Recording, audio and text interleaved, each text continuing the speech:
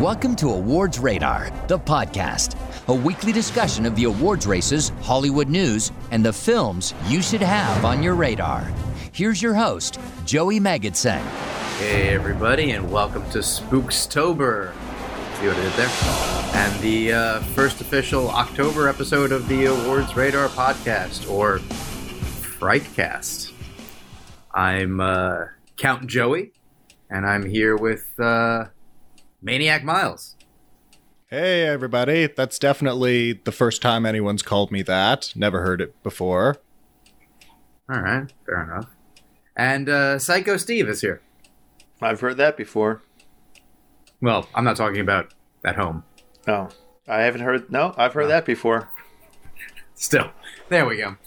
We have actually a fair amount of horror-related things going on this week. We'll try to do, well, we have at least one segment every week this month, but I think we'll be able to make it at least sort of 50-50. The horror of award season and the horror of horror films. Truly Miles' life. Yeah, I'm doing pretty well right now. There you go.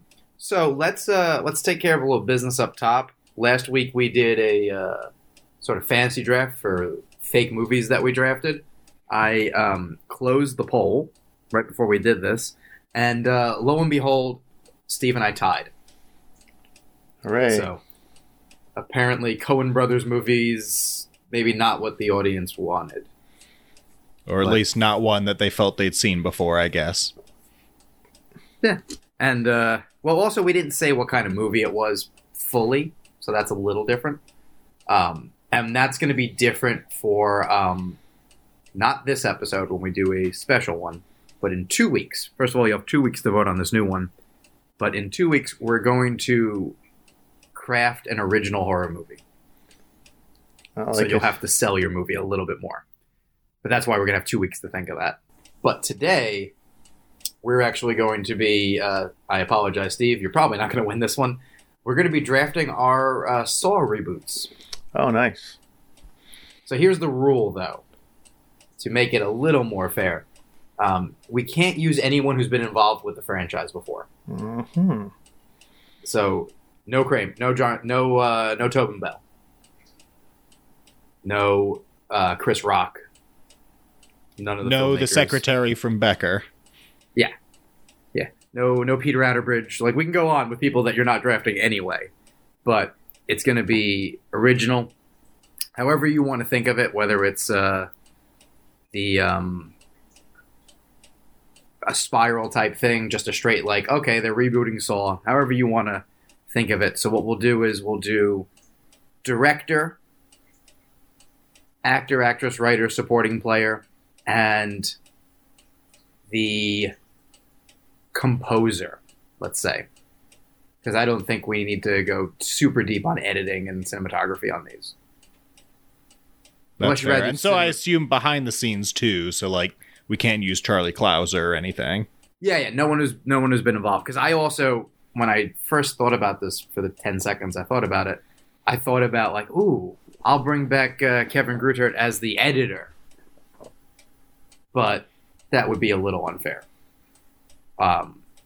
So also, it gives us our own flavor a little bit.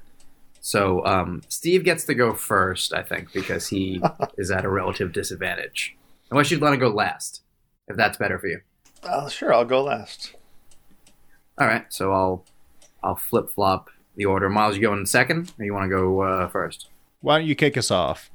All right, so let me change these. And I almost thought about going with someone else that I won't say their name just yet, at the off chance either of you pick them, though I don't think you will. So I also kind of am painted into a little corner because I've said this like for almost a month now. I'm going to go with Zach Kreger, the director of Barbarian.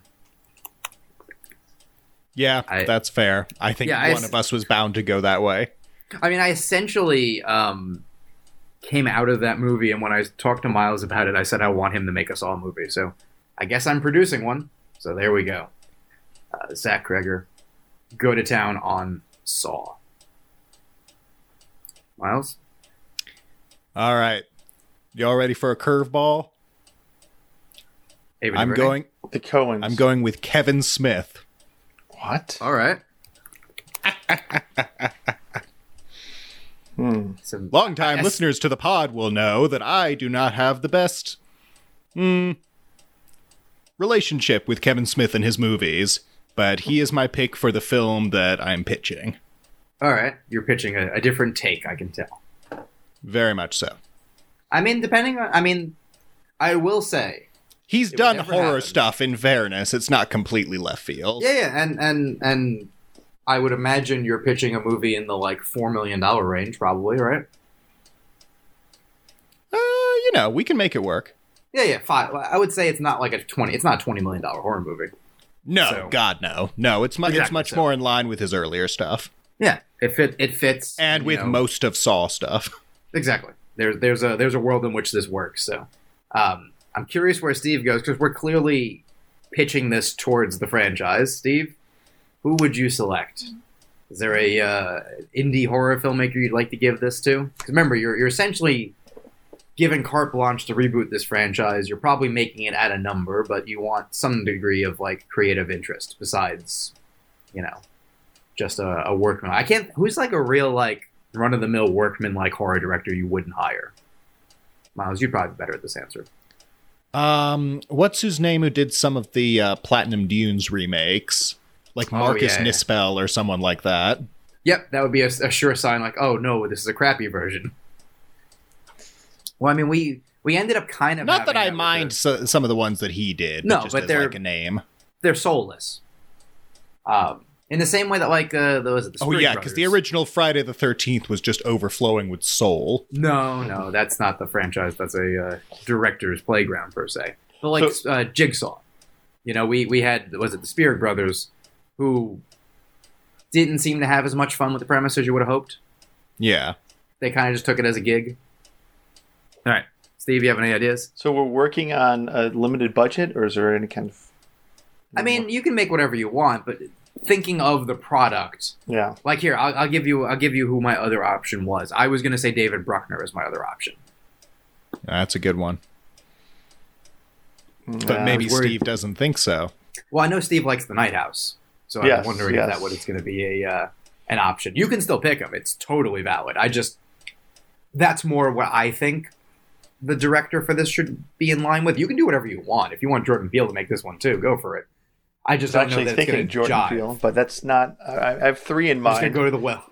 He's going to make the same movie every time. I was considering it, but I decided not to because once you love a creative team. After two picks. So, yeah, it worked once. So, it's a tough one. You know what? I'm going to go Sam Raimi. Ooh, that's a good one. No, it's an interesting one. I think people would be disappointed in him for making it, but I'd be into it. Yeah. I just think his visual style would be cool with with the Saw franchise, and it would bring something because he brings a certain flavor. So, it'd be interesting. So the way I'm interpreting this, and you can obviously interpret it differently, is the two leads are kind of your people in the traps per se, doing the game, and the supporting player is your Tobin Bell, Max Minghella type character. That's how I'm interpreting it. You can do it however you see fit. That's how I'm going to play the game, as it were. See what I did there? So you can play it as you see fit. Do you know, I couldn't remember the exact chord, and I remember you did it on the podcast, so I pulled up that podcast to remind myself. I think I do it on every podcast we talk about Saw. Yeah. And there's like a shocking number of them if you go back through our catalog.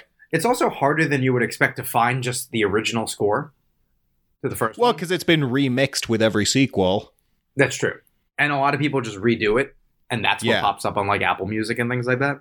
I also, for a second, thought it was the Halloween score, and I couldn't remember which one. I was like, wait, that's not right. Though, I'm not going to pick him, but spoiler alert, for a second I was like, I wonder if I want John Carpenter to do my score, but he's busy getting high and playing video games. We should leave him alone. He's doing the God's work. He's doing a thing. And he should be allowed to do his thing. So for my actor, I am going to go with Michael Pena. That's pretty good. I was trying to think who's a good actor who doesn't get a ton of lead roles, who might be open to like a slightly jankier project than they would normally make, but would still get to have fun and be the star. And I think he'd be into it. Like, you know who my ideal pick? I couldn't do it because he's also not with us, but I would have said Philip Seymour Hoffman. But oh god, can't do it. My one level down was I was going to. Is he like the Dr. Gordon character, or like maybe? Yeah, but I was like, who's overqualified but might do it? Because you never know. I mean, my other answer would have been Paul Giamatti because he doesn't do a ton at the moment. But I feel like he's done just the kind of trashy stuff where it's like you wouldn't be completely shocked if he did it. But I also don't think I'd be getting his A work. No, definitely not. That's why I was like, I can't do someone who's like, this is a paycheck. It's the equivalent of, and this will make more sense to like the 7 people who listen who are also in the industry. It's closer to like when you get a press day invite and it's like, oh, who's not participating? Who's a big star? Like, oh, okay, this was a paycheck job. And you were like, I'm not doing interviews for this thing. That's very much what that would have been. Like, oh, can I talk to Paul Giamatti for the new Saw movie? Oh, no, he's not doing that. Michael Pena, I think, would have a good time with it. Plus, a little bit of representation in my movie. Not going to lie. Maybe that gets me a vote. Miles, where are you at? Well, I was with you until that last bit, which was so cynical. I mean, I made a cynical Oscar bait movie and tied last time. I've only learned to participate in cynicism. Okay. Well, I feel like the onus is then on me to go a little more outside the box. I'm going to go with Michael Biehn. He seems like the kind of not as big as he used to be, but still does stuff kind of guy who I would not be shocked to see in a Saw movie. But I also think he would go for it in as much as he goes for anything anymore. Sure. My real out of the box pick is someone I might pick for my supporter / villain. So I'm not going to tell you who it is yet, but you would get a kick out of it when I say who it is. Steve, fair enough. Who's your leading man?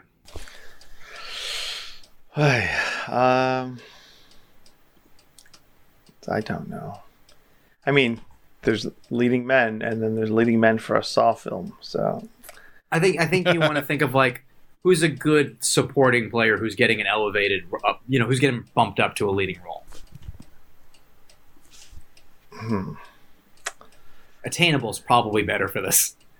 Or, I mean, you can make a Sam Raimi movie. Yeah. I'm looking through, trying to find someone that clicks, and so far I'm struggling to find that person. I mean, if you don't put him here, your supporter has to be Bruce Campbell, right? We'll see. Spoilers. He's just the first person who dies. I mean, I think that's the Bruce Campbell move. Make him the opening trap. Yeah, put him in like the reverse bear trap. Or the reverse fly trap one. Exactly. Or no, he has to chop off his hand. Yeah, that'd be a pretty good one. Yeah. That'd be funny. Jeez,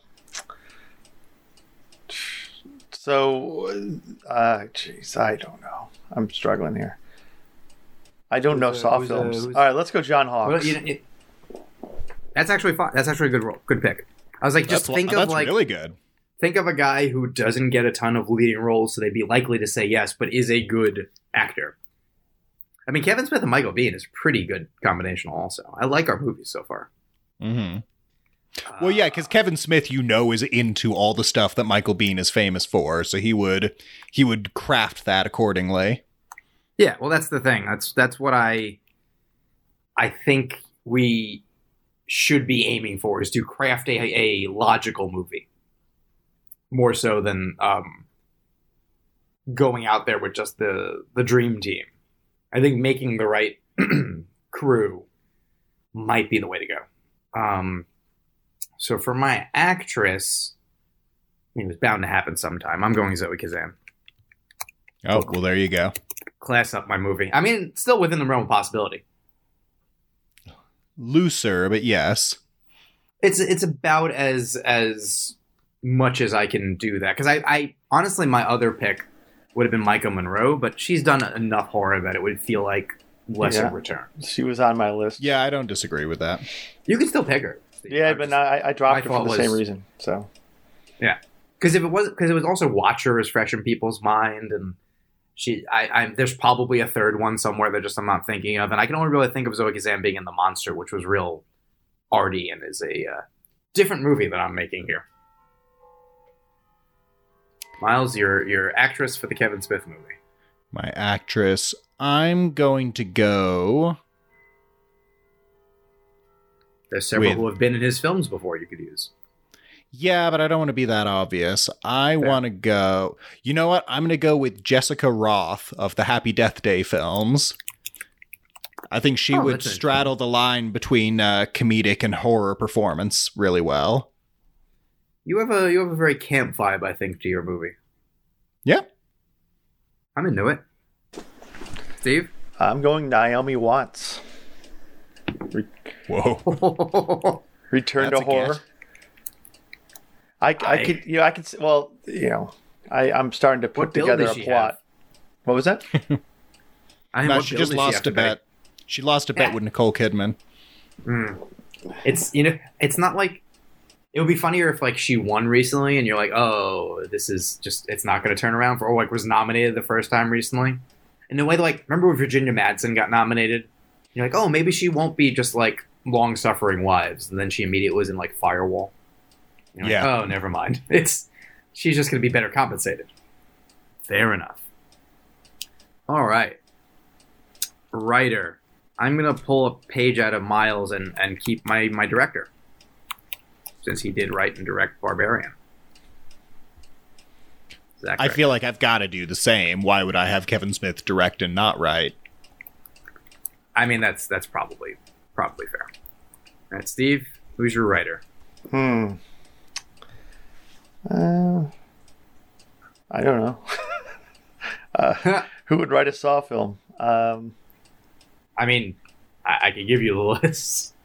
I think the more interesting one, who would write a Sam Raimi Saw film, and that may maybe look at who Sam Raimi has employed as his writer before. I'll give you a hint. One of them is Sam Raimi. Yeah, that's true. Is it? Yeah, I figured it was. He often co-writes with his brother or something. Yeah, I mean, if you look at Drag Me to Hell, he co-wrote it with Ivan Raimi. Oh, really? All right, let's go with Sam Raimi then. Yeah. Same with Spider-Man 2, I want to say. Okay. Didn't Alvin Sargent do a draft or something like that? I think a bunch of people wrote Spider-Man 2. Yeah. No, let's go. The question is more who wrote Spider-Man 3, so we can blame them. I will have Sam write it as well with whatever family member he chooses to bring on board. Sorry, Miles. The only one that I think Sam Raimi didn't write is 2. Incredible. No, he didn't write 1 and 2. He wrote 3. So. Oh, well, there you go. That kind of shot that to hell just a little bit.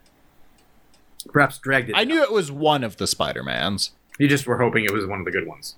Well, one always hopes. Yeah. Hope springs eternal. All right, so I'm going to take my big swing here. My supporter, who I'm seeing as the villain. We learned with Spiral, you don't necessarily need to just go for the Tobin Bell type, but they need to have personality. And I did think Max Minghella was an interesting pick when he had his little villain scene. I was okay, I could see this. This works. Less so with the dude in Jigsaw, the random oh, he's my least favorite of all the apprentices or whatever. He's just a plank of wood. Yeah, and that says a lot because what's his face is not the most charismatic of actors in. Costas Mandylor. Yeah. Yeah. Well, no, but I'll take him over fucking the coroner any day. Yeah. I mean, his consistent lack of personality was interesting, at least for Costas. It was all right, you are essentially. Well, you can interpret it as a projection of the sociopathy or whatever. Yeah, it doesn't really track, but you can view it that way. Just enough that you were okay. Even though when you're wait, are you kind of the star of this movie? Oh no, that wasn't the move I would make. But all right, so I'm going in a very different direction. My supporting player / villain / whatever you want to call it. Simon Rex. Oh, God. Okay. He was actually my backup pick to star, but I think him as like a psychotic Jigsaw type could be kind of wild. He would be something, that's for sure. I don't know. I kind of like him as the guy in the trap, to be honest, though. Well, I mean, who says he's not both? Oh, okay. Yeah. All right. Who's your... I'm going to go with Dave Bautista. Oh, interesting. Because I think he can fill sort of the physical threat that Mandalore hypothetically presented, but also like doing it in like a soft-spoken way, like you see him doing like your Blade Runners or what looks like Knock at the Cabin. I think he could actually be a really intimidating sort of presence, but like be more interesting because he's doing the traps and not like his strength isn't in beating people up. It's he's that much stronger. So how much better are his traps? Totally. Less so in which Bond movie was he a villain? Kind of just a... Oh yeah. Where he's just thumbnails. Yeah. I will say, a DVD, Blu-ray, whatever prize to the person who figures out this joke for me. Costas Mandalorian. I know I want to make a joke there, but I don't know how to do it yet. So if someone can figure it out, I'll give them a prize. You know, like there's something there. Yeah. Like this is like if I was a comedy writer, I'd be like, fuck, I'm gonna be up all night trying to figure out how to make this work.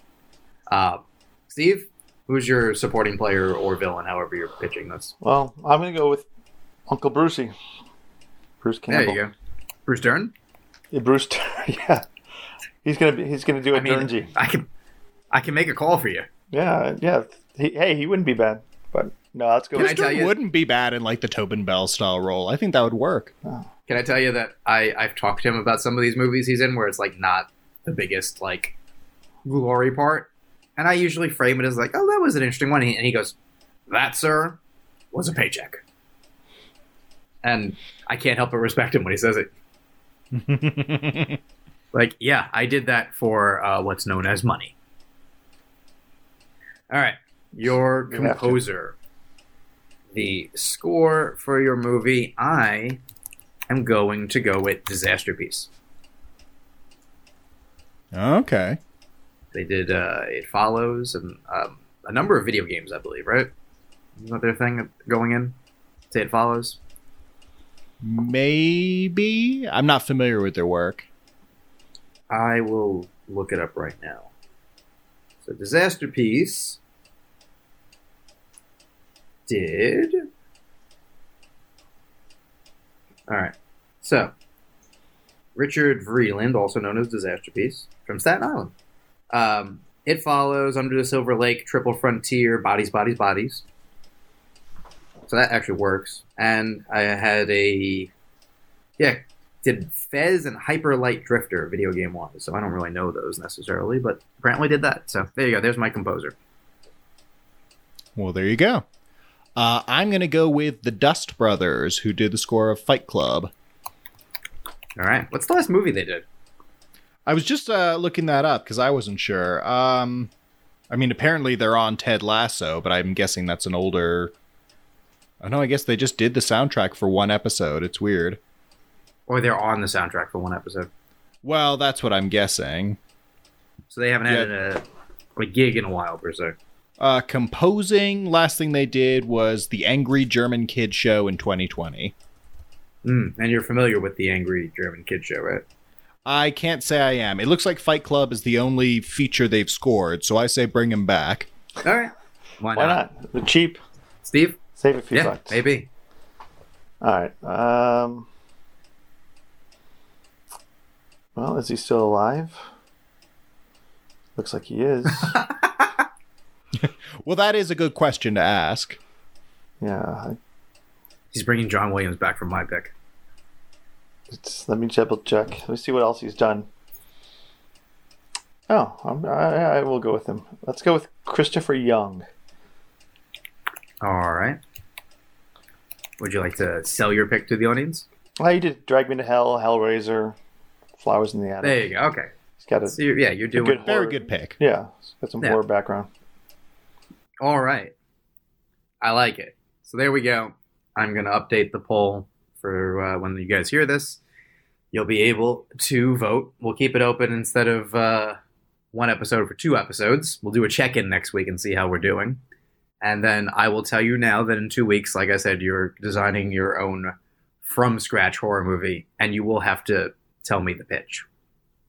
So that will be part of it next week, 2 weeks from now. So keep that in mind. Little yes, coincidence here. He also did it looks like he did the score for Trick or Treat, but the 1980s, the 1980s version with Ozzy Osbourne. Oh, the 19. Oh, well, I mean, we're still gonna use it as a transition. Great transition, Steve. Let's talk about Trick or Treat. Couldn't resist. I want Miles to lead this one because it was closer to your pick than not.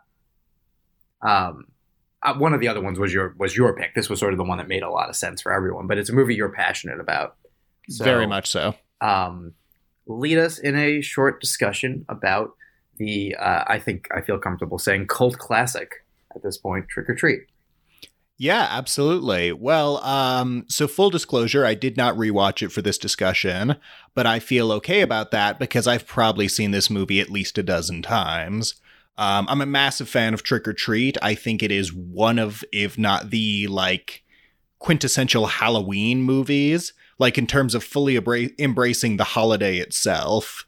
Because a lot of stuff, even Halloween, it's it's there, but it's kind of in the background for a lot of the action. Trick or Treat, it's front and center in every conceivable way.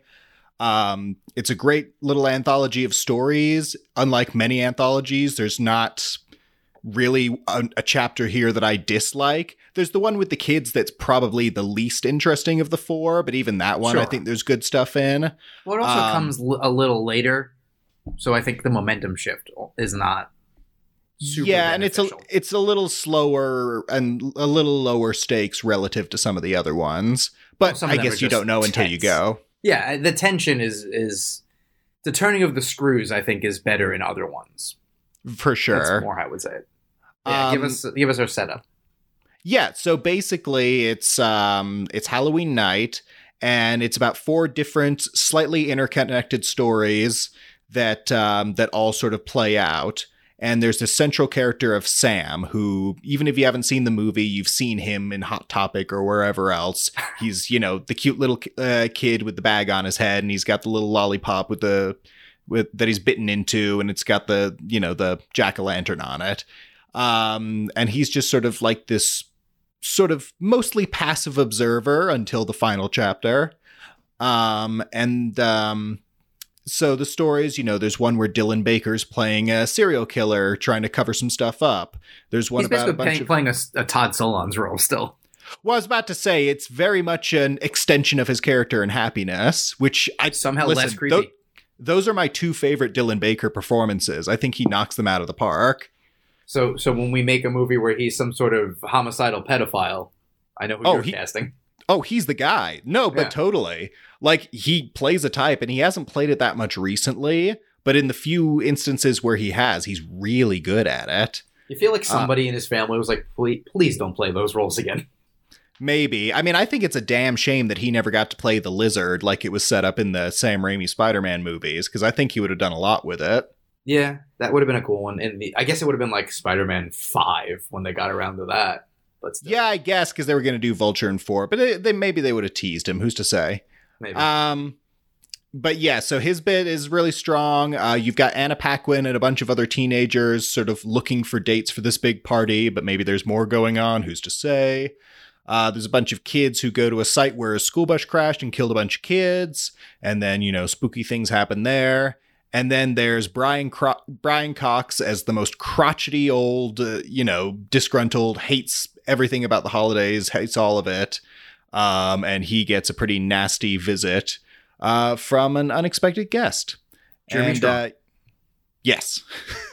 And they're all really strong. It's directed by Michael Dougherty, who most recently did Godzilla King of the Monsters, which is a damn shame because I think that's the worst of the Godzilla recent movies. He did Krampus, right? But in between, he did Krampus, which is very much what Trick or Treat is for Halloween, Krampus is for Christmas. And that's a really good movie as well. So I kind of want him to... Apparently Trick or Treat 2 is in some form of development, so I'd love to see him come back to his roots here. Agreed. Steve, what do you think? I enjoyed it. I think it would be one that I would enjoy the more I watched it. Because going in, I did see it years ago, and I wasn't expecting an anthology when I saw it. So, yeah, they didn't really sell it as one. Yeah, they also didn't sell it at all, which I'll talk about when I get to my section. Yeah, they really didn't want you to see this movie.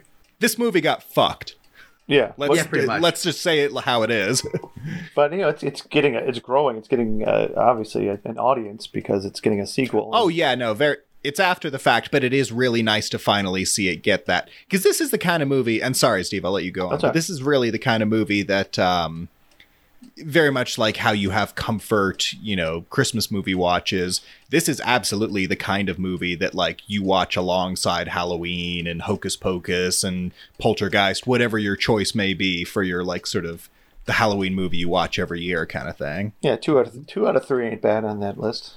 But yeah. It's I enjoyed it, and I think it will become that for me.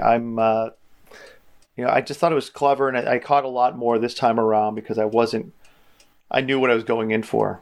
And it's been long enough that I forgot enough, so it was still kind of fresh for me. And just overall, I think, it surprises you in that first few seconds, like the first, 3 minutes, there's a brutal slaying of a beloved actress, or at least beloved enough. Mm-hmm. And I was like, oh yeah, I forgot that it was this dark, this quick, and it continues throughout.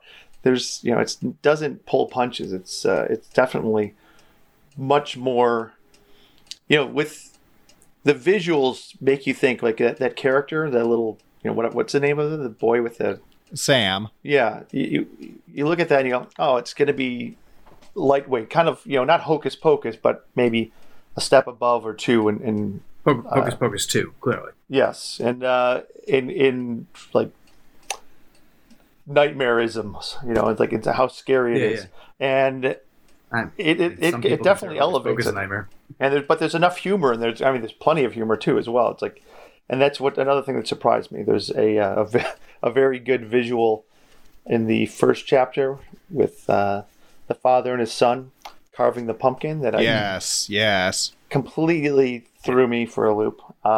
But yeah, so those are the things. And then I like too, if you look in the background, you see, I forget when it happens, but you see a foreshadowing, or maybe it happened after, of what happens to the neighbor. But it makes no sense. You're not paying attention. You're seeing through his window. You don't know what the hell's going on. But after it all comes together, like, oh, it starts to all click. So it's clever in that way too. So I enjoyed it. Threads the needle well. Yeah. So before I talk about how it got fucked, I will say that one of the reasons we're not going as in depth as we might in the weeks to come is it's literally going to be coming out in theaters for the very first time as you're listening to this on October 6th. Truly showing you how badly it's been fucked. So if you haven't seen it, we haven't spoiled anything. You should go see it. It's a really good October movie. But here, it screened for the very first time December 9th, 2007 at the awful Harry Knowles' supposedly fun button-a-thon, but that would require spending 24 hours with Harry Knowles. So none of us were ever doing that. It played at... having to sit with him. It played at Screamfest. There was a free screening in New York in October of 2008. Ain't It Cool News sponsored a screening in Los Angeles in 2008. 2009, San Diego Comic-Con it played at. Fantasia Festival 2009.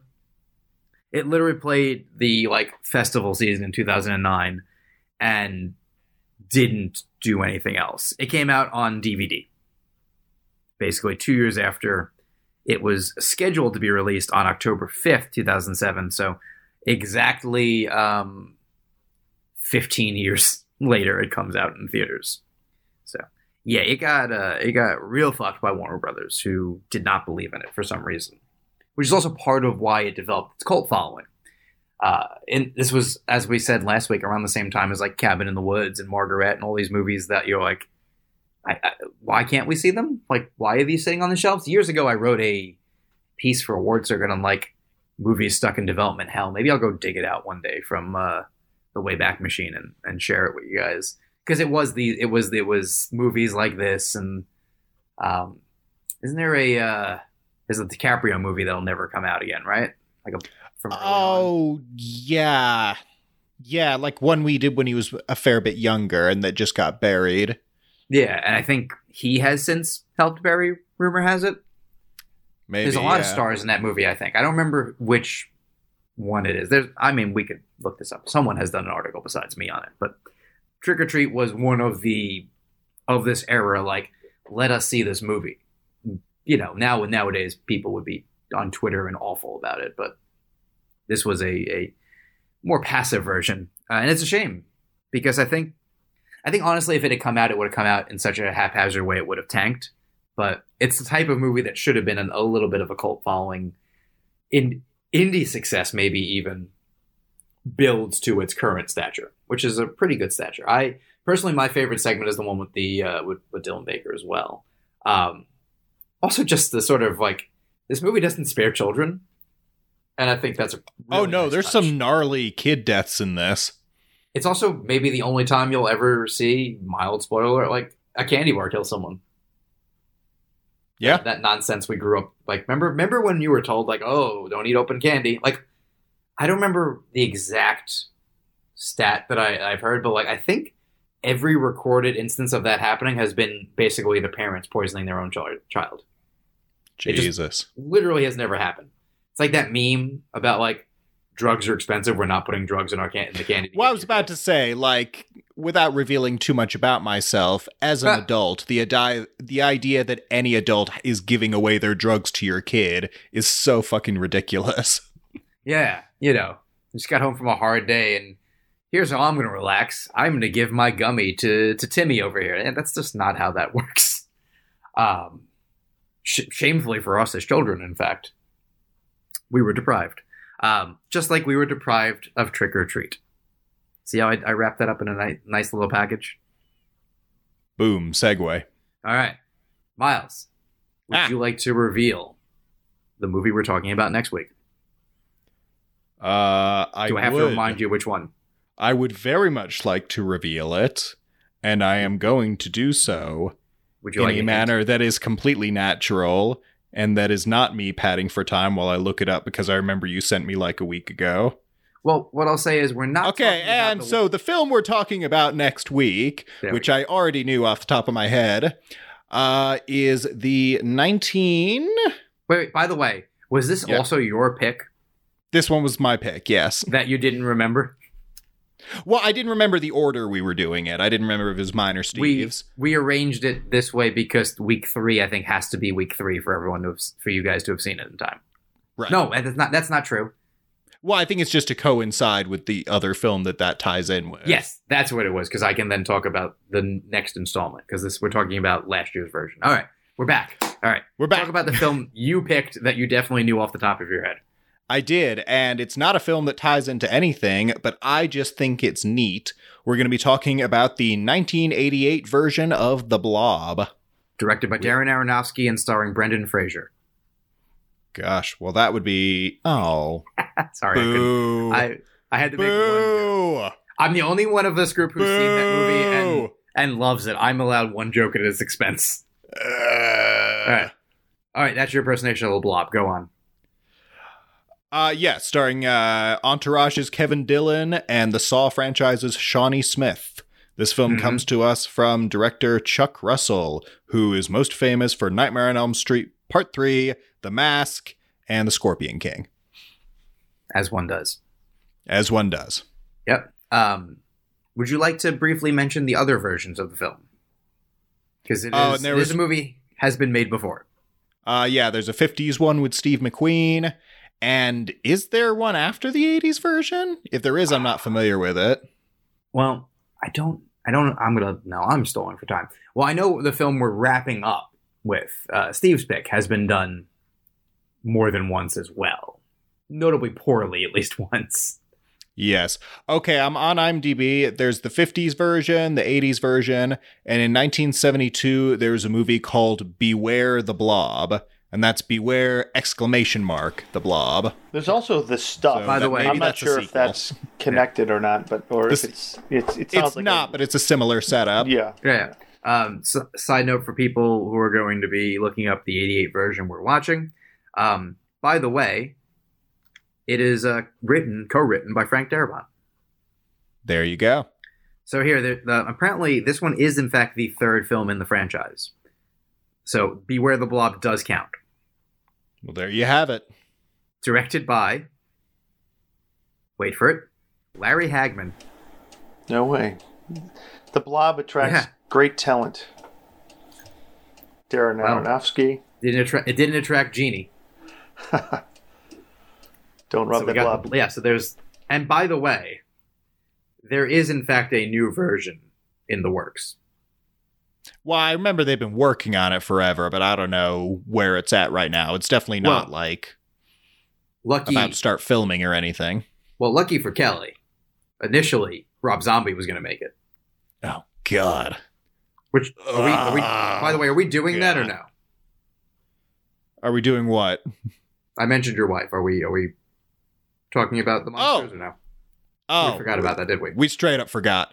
Yeah, Okay, we were it's going to fine. do a bit last week. Kelly was watching The Munsters while we were recording, and we were talking about, well, maybe we'll have her come on and say her piece. But she was tired and she went to bed. I mean, if y'all want a pad for time, I can run and see if she wants to come in real quick. Yeah. See. Otherwise, see if she wants to give you a statement that you can make. All right. I will be right back. I leave you in Joey and Steve's capable hands. Yes. This is the most padding for time we've ever done.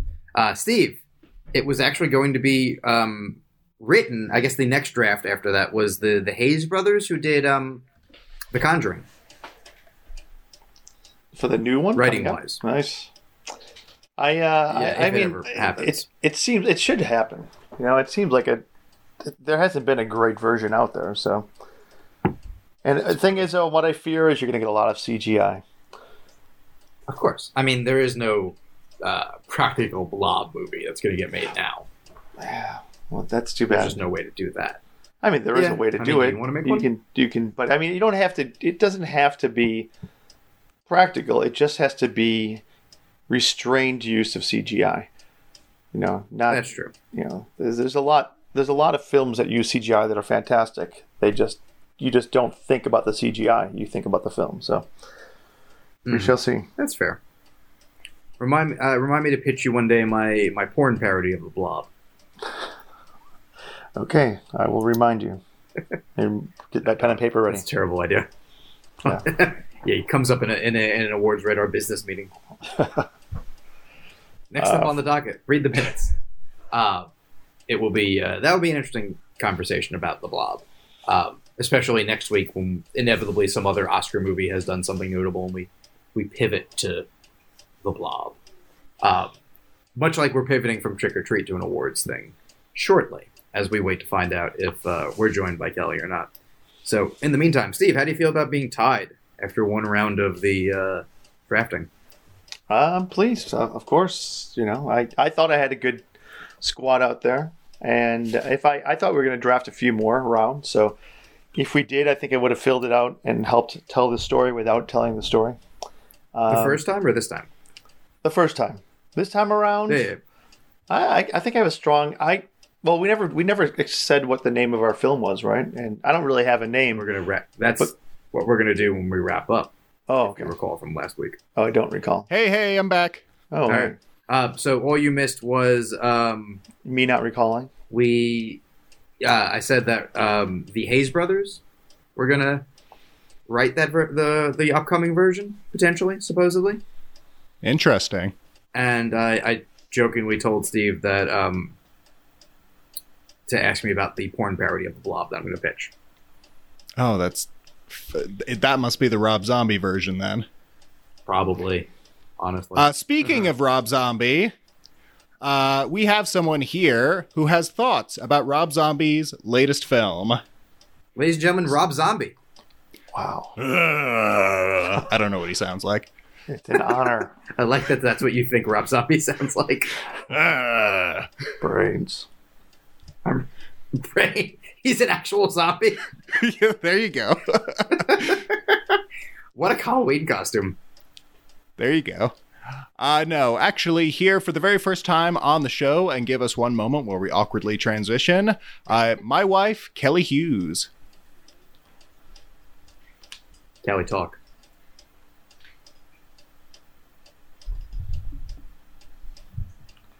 She's quiet. Or not. Yeah, she's very quiet. What? There we Can go. you hear me now? Yes, Is this now we can hear better? you. Hello. It's I mean, we don't know if it's better, but we can hear you. Ouch. Well, Hello, you watched Kelly. a very bad movie, so. Oh, hello. This is Steve. This is Steve. I've never spoken to you, so Hi, nice meeting you. nice to meet you. Here's our pod. You're pod Not in person. introduction. Yes. Hello. Steve, breaking kayfabe. Kelly, Yes. I'm sorry you watched this movie. Me too. Let me Yeah. tell you. Let me tell you Go how very, very sorry I am for watching The Munsters. What kind of horseshit was that? Well put. I was personally offended by the young Frankenstein related bit in the movie. That Oh, yeah. 'Cause- yeah. Do you 'cause love that's the how Herman Munsters? came to be. Are you a fan of the Munsters? So I was a fan of the original series. Sure. Yeah, of course. You know, you grow up, you watch the reruns on TV Land. That's what I used to do, and I was really looking forward to it. And then they announced who the director was. Rob Zombie. Your favorite filmmaker. Oh yeah, of course. He did such a wonderful rendition of Halloween. And Well, Halloween. Yeah, Lords of Salem, a notable favorite of yours, right? Oh, totally. Totally. Nothing but horse crap. Hated every minute of it. Yeah, very disappointed is an understatement. Well, also, even beyond the Rob Zombie of it all, and he wrote it, so he's responsible. Why is this an origin story of how they met? You know what it reminded me of? Do you remember Flintstones Viva La Viva Rock La Vegas? Viva Thank you. Rock Vegas. Yes. Say that 10 Unfortunately. times fast. No. No. I'll have a stroke. Too old to do Okay, that. well, okay, so you don't have a stroke. Yes. I won't ask you to do that. Yeah. Do you remember that movie? Viva Rock Unfortunately. Vegas? Yeah. That's what it reminded me of. Yeah, that's not how you... You mean instant classic? Yes, Yeah. instant classic. Exactly. Exactly. There's one almost funny joke. It's not even a joke. There's just one like, that's almost kind of clever. And Was that's- it the movie? No. It's Lily being on a date with Count Orlok.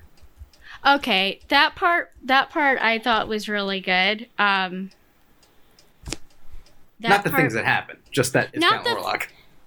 Well, exactly, but yeah, none of the jokes landed at all. What about when It's- Herman does stand-up? Oh, was that stand up? No, but it's supposed to be. No, none of it. It's so bad. It looks Oh. bad. It's not well made. I mean, go ahead. Sorry to interrupt. I get where they were going for. Yeah, can't be. Yeah, it can't be. But maybe if they had done it in black and white, like the show, maybe it would have looked a little bit better. But obviously Here. not. Hey, I in have this- a question. I have an answer. All right. Has your family seen all of Miles's movies? Has my family? Yeah, I assume his family has. Oh yeah, they have. Oh, I They've was about to say, could you show them this and tell them Miles made it as like on the side, like on weekends thing, and see Oh, what yeah. they thought? Oh, totally. Because they'd probably be like, "All right, this is not bad. Like it looks okay." Oh, Like all right. This is a They- good movie. they probably wouldn't even say that. They'd be like, "All right, like he had no money. Like I get it. You guys probably made it like on weekends and like with like people you found on the side of the road. We get it." Yeah, he tried his best. We're talking about you, by the way. Oh, cool. We can hear you if you talk loud, by the way. Yeah, no, it was a load of horse crap, and I hated every moment of it, especially, and, what's her name? Rob Zombie's wife. Sherry Moon Zombie. Oh, yes. What a choice. You know, well, his only choice, right? Because he keeps using her in every single goddamn thing he makes, right? Well, he needs to not cast it while he's in bed and be like, who should I make in this role? Oh, I want it. Maybe my wife. Maybe my wife should star in this movie that I'm making. I mean, I will just throw out there that maybe don't knock nepotism fully, considering. Fair. Yes. That is a fair point.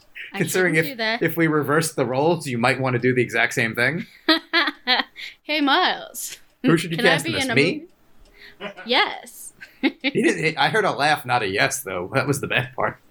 Yeah, I know. We'll talk later. Exactly. There's a couch. There's a couch somewhere. We can figure this out. Well, the living room. Yes. Is it now? Have you seen more than 10 movies, so it's not in your top 10 for the year? It didn't even make it. Where was it? It was like the very bottom of the barrel. Yeah. Well, no. Oh, let's talk about Herman Munster, by the way. Must we? No, we don't have to. But do it anyway. But do it anyway. Yeah. So, what did you think of his performance? I mean, anything he was saying or doing that wasn't just like the head shruggy shakiness of Herman was terrible. But I guess passably looked like him. Yeah, I'll give him that. For this, I don't know if you saw the teaser trailer where it was just them basically coming out of the house in the opening credits of the show. That looked fine. Yeah, that part, I think I got really excited for him. Oh, okay. He's actually going to do a faithful adaptation of the Munsters. It should have been 22 minutes long. Yeah. I mean, he didn't. No. But no, I agree. Did they need to do a prequel? No. Well, now you clearly need to know what happens next, right? Do we? Do we really need to? I suspect no, considering it debuted on Netflix, and it's not a Netflix film.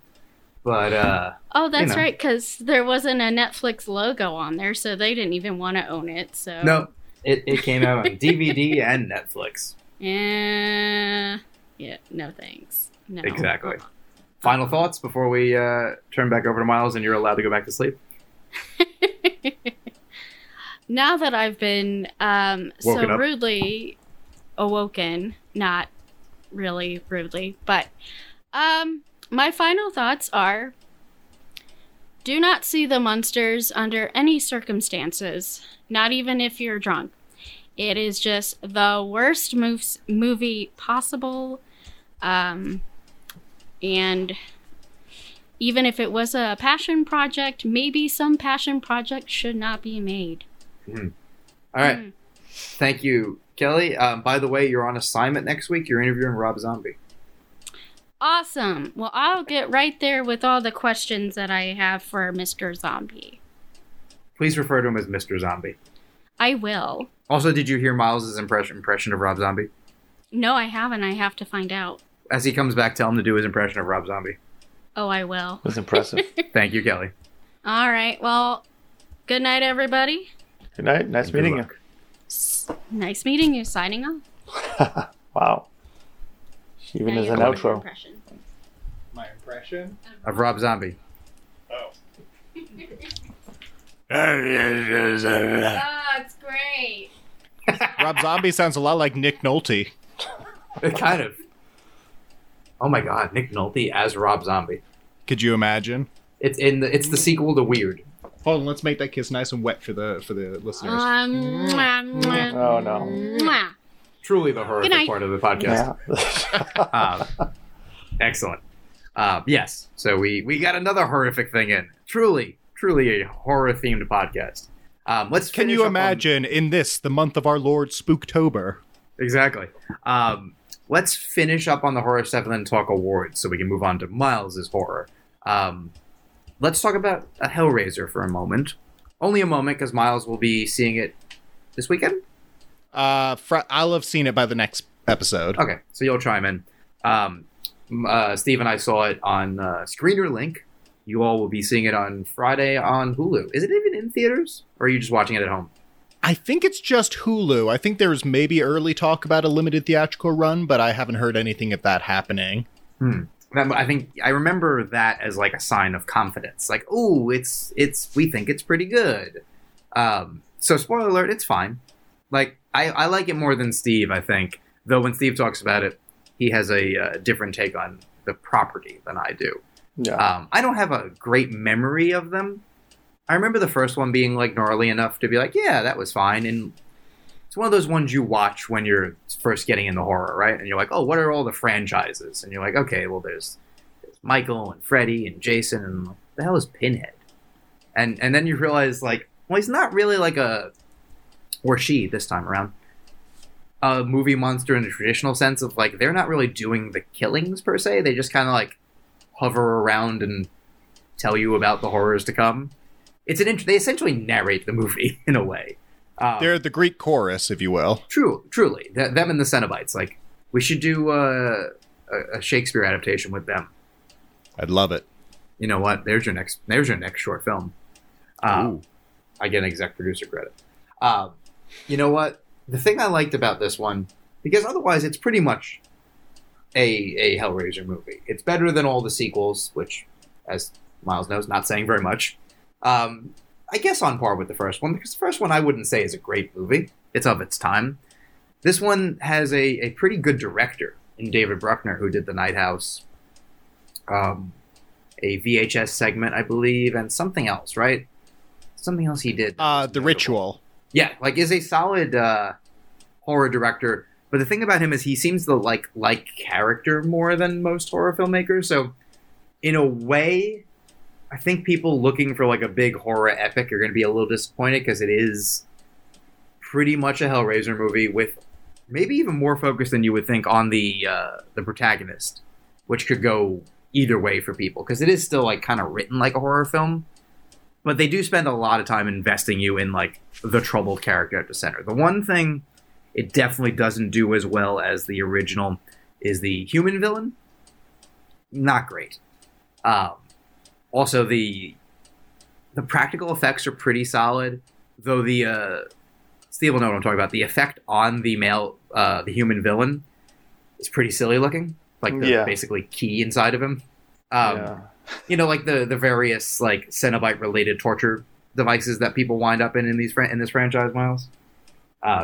He has one essentially in between his front and back, and it just like turns periodically, and like I guess like pulls at his like organs and like his nerves, all that shit. Yeah, nerves like cause him pain instead of pleasure, because they misunderstood. Because, you know, they're cheeky bastards, those Cenobites, with their wishes. But the gore is solid. The story's fine. It's effective. If you want a Hellraiser movie, you're going to get it. If you want like a great horror film, you're not going to get it. It's a very like solid 3-star. Like, glad this exists. I don't know that they're going to make another one, but for a like Hulu release that really just could be like a thrown together piece of garbage, I was satisfied, if not like surprised. Steve, you're a little more measured in your take. Yeah, but I think you're touching upon some things that make me, better help me explain my take on it. So overall, I think Hellraiser is the franchise is just okay. It's not one that I follow. I don't know the mythology. I know enough of it to get what's going on. But what is this, like the 8th Hellraiser or something like that? Yeah. I think like the 11th, more like. I can tell you a lot of the horror films, like especially like a Nightmare on Elm Street. If I think about it, I can tell you where they went and how how the story goes, the mythology, how it evolved. Same with Friday the 13th, Halloween, of course. But with this, it's just like it's always been kind of a mood piece, and I think that's where it plays best. I think for people who like horror and are hanging out and having a Halloween event, this is a good background film to have on. It's it's beautifully shot. It's the visuals are great. The practical effects are very good. The makeup is excellent. Like you said, that one core, and I guess that's a good word for it, core effect with the main human villain is kind of feels like it feels pretty dated, the way it's pulled off. But overall, I enjoyed it. I just don't get enough out of Hellraiser films to want to see another. And I usually about halfway through, and this one's no exception, it just kind of runs out of steam. You're okay, so they're here, people are getting tortured. What's next? And ultimately, there is nothing next. It's just like the now you individual. Sound like a Cenobite. There is nothing next. Yeah, there you go. But yeah, it's good Halloween background fodder. It's nothing. There's not enough substance there for me to recommend it, but it's not a bad film. It is a Hellraiser film. So if you enjoy Hellraiser films, I think you'll enjoy this. If you're not a fan of Hellraiser films, it's more of the same, done very well, but more of the same. So sure, that's where I stand. Miles, have you seen all of them besides the new one? I have only seen the first two. I really like the first one. I think it stands up as like, especially for how cheaply made it is. It's like really impressive for the time.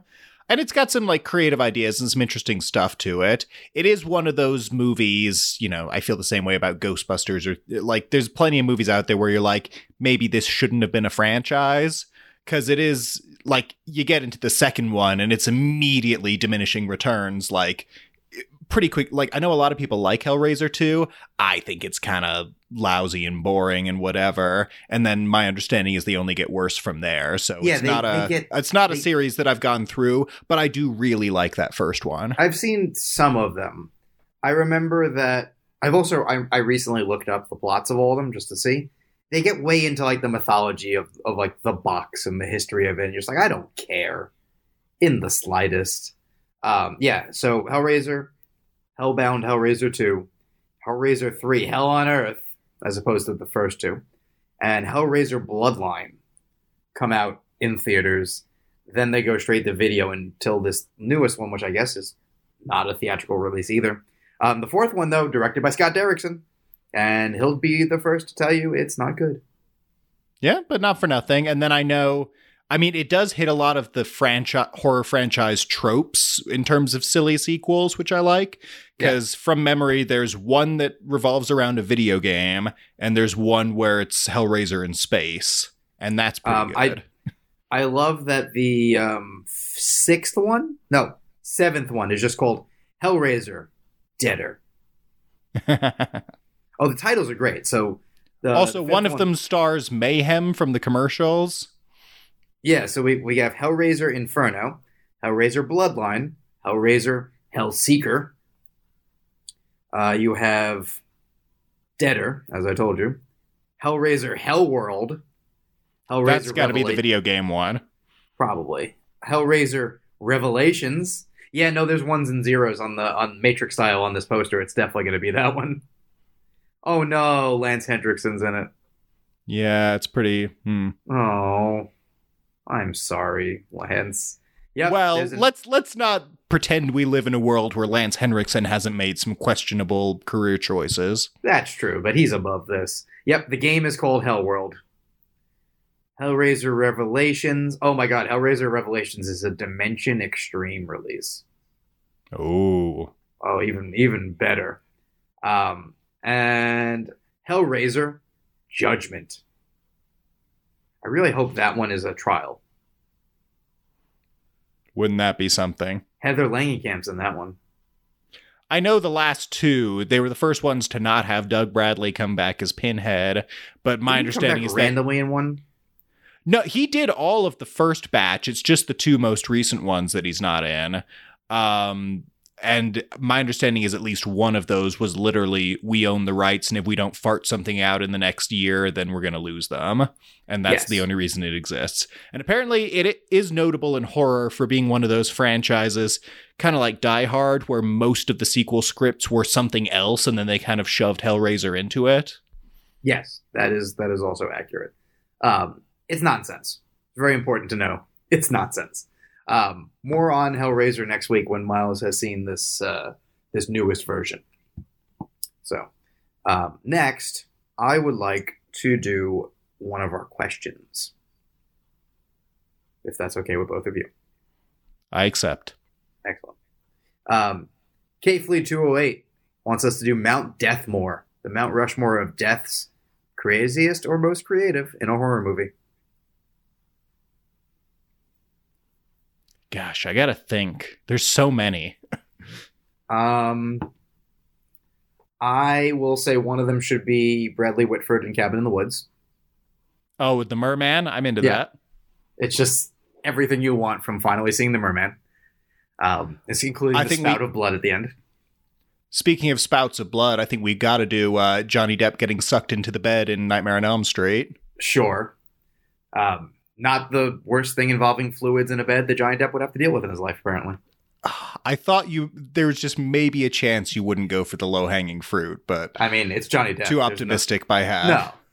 No. Listen, isn't there like some weird direct-to-TV like remake of The Trial that's now coming out? I don't want to talk about it. No, it's awful. We don't need to go there. It makes me sad. Yeah, I mean, have you seen The World? It makes me sad for the world. Yeah, which unfortunately is par for the course. What about Hereditary? Little car ride. Oh, the head? Yeah. Windows open. Yeah. That's pretty shocking. Not bad. I'm trying to think what the most it's a shocking smaller one film would be. So it's... Yeah. I mean... Okay, are we going by gruesomeness or significance? Because there's always the shower scene from Psycho. Well, that's... Oh, yeah. Yeah, but if... That's a good one. But it's not craziest or most creative. Though it is like a legendary one. So I want to call it special citation for that one. My mother-in-law says, that was one of the first horror films, I think, ever. Well, bring her on. True, and she said that terrified her. So, now we've seen it all. Hold on, let me see. She's sleeping out back. All right, Miles, we're going to vamp while he wakes up his mother-in-law. Get in here, woman. Okay, brilliant. No, she... Steve, but it's context. Right now we've seen it all. I mean, after you see 4 or 5 horror films, I'm willing to leave it there for a moment. So. I'm willing to leave it there and see. By the way, Steve, missed opportunity for you not to put on a voice and truly do the Psycho and just pretend to be the mother. I'm too tired. It's okay. We would have questions. Okay, let's put Psycho on there, and let's find one more what's the most gruesome. Death? I'll give you one. I'll give you a good one. Bone Tomahawk. Oh yeah, no, we're done. Yeah. Right? Yep, when they spend a solid 5 minutes splitting a man in two. That might be one of the most gruesome deaths I've ever seen in a movie, and I watch a lot of gruesome movies. It really informed a lot about what S. Craig Zoller was about. And it's I'm going to commit minutes of screen time to... When the movie is nothing like that up until that point... It's what makes the movie so much fun. It's like a quirky Coen Brothers-esque Western, and then in the last 10 minutes it becomes like Cannibal Holocaust. Yep. And they fully split a man in two. And not quickly either. Wild. They take their damn time with it. Yep. I'm okay with that. Steve, you have another one you want to suggest, or should we make that before? Well, that works for me. I'm not finding any that stand out. That's fair. If we think about it, we could always addendum next week. Here's a good one. It's not very graphic, at least. No, it was pretty graphic actually. The Omen, right. The sheets of glass. I thought was. Oh, that's pretty gnarly. Good on. Yeah. It's a great honorable mention. I'm trying to think if there's another honorable mention before we move on to non-horror topics for the week.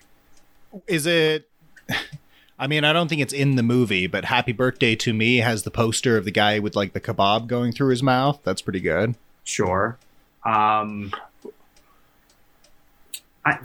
don't like things in people's ears in movies. That always gives me the willies. So that sometimes happens. Yeah, I'm don't watch Ichi the Killer then. I'm that way with eyes. That's one of the things I was thinking about. Yeah, like in Horrify, and also fingernails being removed. Don't like that.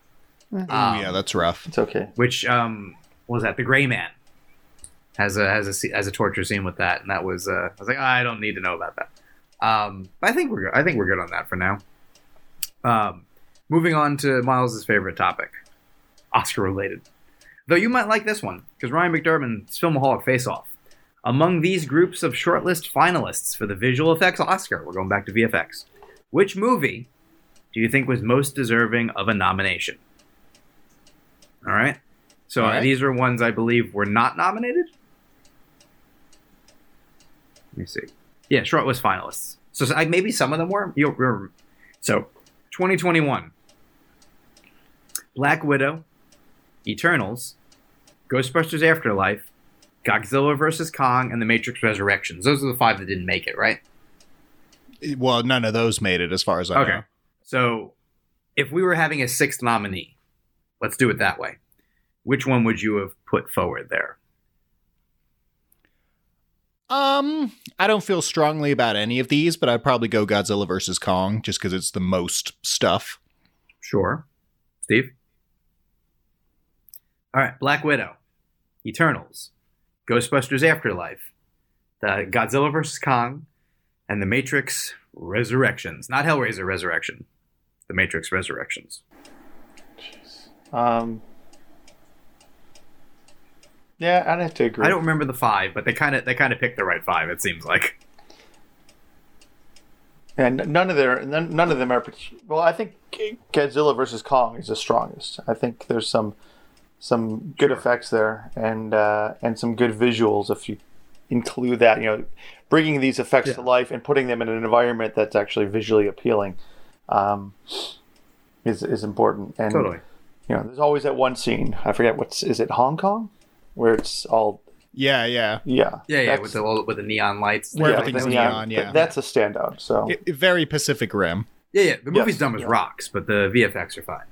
Yeah. I don't feel like the movie is good enough or the VFX strong enough for a sweep, so I'm gonna just go with the movie I liked best here, which was Ghostbusters Afterlife. VFX were fine. I can't remember any effects.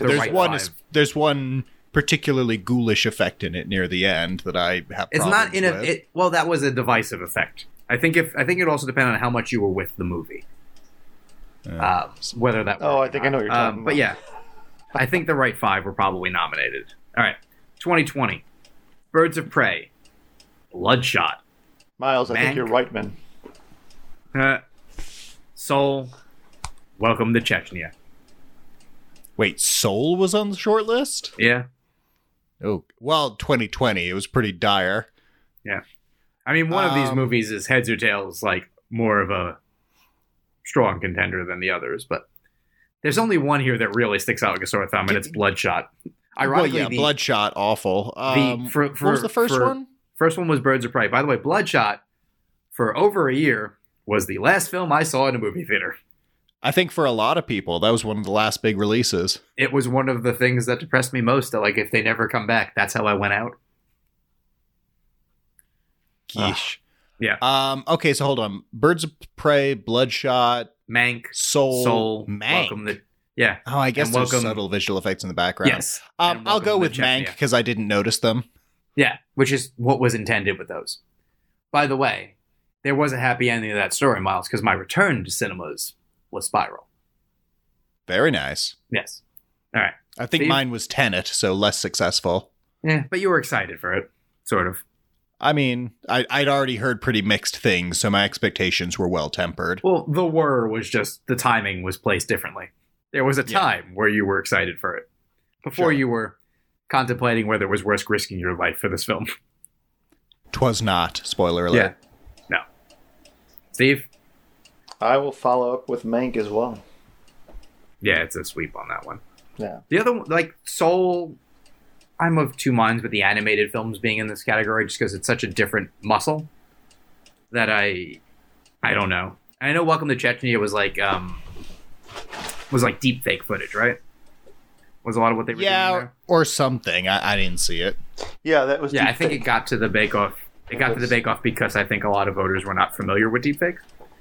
But no, Mank's like subtle aging down the time period was really well done. Also, it's a Fincher movie. It's technically perfect. Like, hard to argue there. All right. Yeah. 2019. Oh, fuck. All right. Alita Battle Angel. Captain Marvel. Cats. Oh, no. Gemini Man. Oh, boy. Terminator Dark Fate. Can I just say that if the Cats includes the butthole cut, I'll vote for that. But it doesn't. I'm going to go with Terminator Dark Fate because it's the only one of these that doesn't make me sad. Steve? What was the first one? First one was Alita Battle Angel. I like Alita. Yeah, well I was going to say, enough. I'll go Actually, with no, Alita. you know what? I'm going to go Alita. Alita has nice effects. It's a dumb movie. Dumb movie. But it's fine. Also, fully gave us a setup for a movie they're never going to make. Well, I like that the big twist is it's Edward Norton. Yeah. Yeah. I'd see another one. I like it in like a John Carter kind of way. Sure, It's you'd not see it. great, but it's fun. Sure, you'd see it, but do you also have $150 million handy to finance it? Oh, no way, no. Yeah. I mean, it's not, you know, You and everyone else. I don't give a fuck if they make it or not, but if they Yeah. did make it, I'd watch it. If they made a cat sequel, would you watch it? No. Nah. Steve, you going Terminator? Or are you going Alita? No, Alita. Also, they would literally get better goodwill from the public if they took the budget for Cats 2 and just filmed themselves setting it on fire rather than actually make it. Or if they were like, cats, now with buttholes. Yeah, it's too late. Y'all Yeah. missed the opportunity for the gag. You know what's depressing? They essentially deleted the file of Batgirl. But somewhere, there's a hard drive of all the removed buttholes from cats. Some consider very, very poor, very sad effects programmer who just that was their job for a while. Yep, Is that just, true? Just erasing. Yes. Yes. Batgirl's... At one point in the film, the cats were more anatomically correct. No. The Batgirl part. I mean, It exists. I think they have to take the write down on it. That's why they were having like funeral screenings for it. so I'm sure Oh, come on. it exists in a form, but it is, I'm sure, not on the server in any way possible to access it. It's like Wow. sitting on a like external hard drive, not connected to the internet, in a warehouse somewhere. At Larry's Because I don't house. think they would delete it like from the Yeah. earth per se. I mean, that's insane. It is. The whole thing is still upsetting and stupid. Yeah. Which film are you picking? What were the options? Didn't I pick already? Alita. I remember if you, okay, you're going Alita. Third time's a charm. Fair enough. Alita's got solid effects. My favorite scene in Captain Marvel is still seeing the script for Mallrats. I like Captain Marvel as a movie, but the effects are just solid Marvel run-of-the-mill. Cats is a nightmare fuel. Terminator Dark Fate is solid, but there's no, like, boggles the mind effects in it. Gemini Man, I imagine, had we all seen it in the way intended, maybe. But I watched it on a screener at home to do an interview with the VFX people, and it looked solid. So I guess I have to go Alita as well. Unenthusiastically. All right.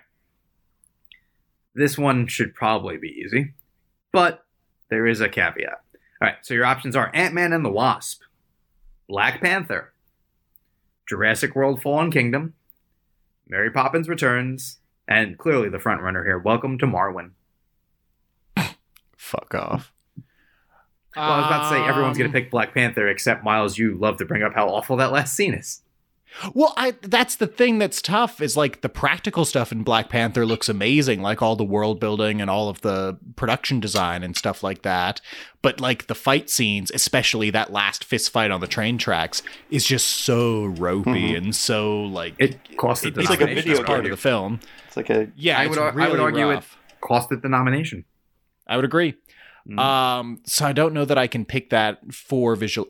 If we're talking for visual effects, I don't especially like the movie, but I'd probably go Jurassic World Fallen Kingdom.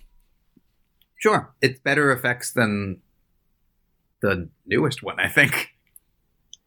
Yeah, well, I mean, all of them look worse than the original, so, you know. Yeah. But at least they stumbled onto, like, the darkness of, like, a horror movie. Well, exactly. Like, the lighting and the ambiance in that one, I think, give the effects a little more pop than in either of the Trevorrow Well, films. they have a more stylized filmmaker. They have no better of a script, maybe arguably a worse script. No. But they have some direction behind it. Yeah, no, the newest one has the worst script because locusts. Ugh. I remembered and got angry all over again. Steve, what are you picking? Mary Poppins Returns. It's got some good visual effects. All right. I almost went Morrowind just because the effects are nightmare fuel. Also, no, I gotta go Jurassic World. Black Panther would have been my second pick, even though, you know, I guess like the costume is a visual effect, right? A lot of the time. Yeah, but that's part of that Marvel genre of costume exactly. I hate, which is just CGI slathered something over somebody's body while they're wearing like their sweatpants or whatever. Yeah, he's Tony Starking it. Yeah. I think Mary Poppins Returns did a good job bridging old and new. I think that's that for me that's what works about it. Sure, I just didn't care for the movie. By the way, we don't need to talk about trailers because it's just essentially directing people to look at the trailer on the site. But Miles, as you brought up the I don't love that like costume CGI that Marvel does. Not only do you get that in the new Black Panther one, you get your Tony Starky CGI for Ironheart in it too. Yeah, but that looks like closer to like the Mark I Iron Man suit, where it'll at least be a physical thing and not just nano mesh that just it laps onto somebody's skin or whatever. Yeah, no, that's definitely going to be Shuri's one. Even though they're not telling you it's her yet. If you're paying attention, they're telling you it's her. Yeah, they're doing their Marvel thing where they're like, we're not spoiling anything. All right, last one. Alien Covenant. Dunkirk, Okja, The Shape of Water, Ryan's yelling from across the country, and Valerian and the City of 1,000 Planets. I mean, I have to go Shape of Water here. It's like just the one special effect, really, but it is like beautiful and in many ways is half of the main relationship in the movie. And anyone who thinks otherwise can suck it. Wow. Sure. Steve? I'm gonna follow suit. Yeah, I think I appreciate the art direction more, but I'm sure there's plenty of visual effects in there, which seem pretty seamless. It brings it's kind of a storybook to life type feel to it, so I'm gonna go with that. All right, I'm gonna go Dunkirk. See, I'd have to. Yeah, that probably would have been my second. I'd have to see Dunkirk again to pay attention to the visual effects. That's the problem. I don't recall exactly what we're judging this on. All right, no worries. Let's talk about the latest awards news, which is, for a reason we can discuss, Apple has decided to actually release the Will Smith movie Emancipation this year, which I was talking to someone else about this a couple days ago when the news broke. So Apple had 3 sort of expensive movies laying around, essentially. They had Killers of the Flower Moon, by all accounts not done, right? So not an option. And I guess you can't push Scorsese to finish, right? So that's just what it is. They had the Ridley Scott movie with Joaquin Phoenix. Is it just called Napoleon now, right? It was initially called, I think so, yeah. Yeah, it was called Kit Bag at one point.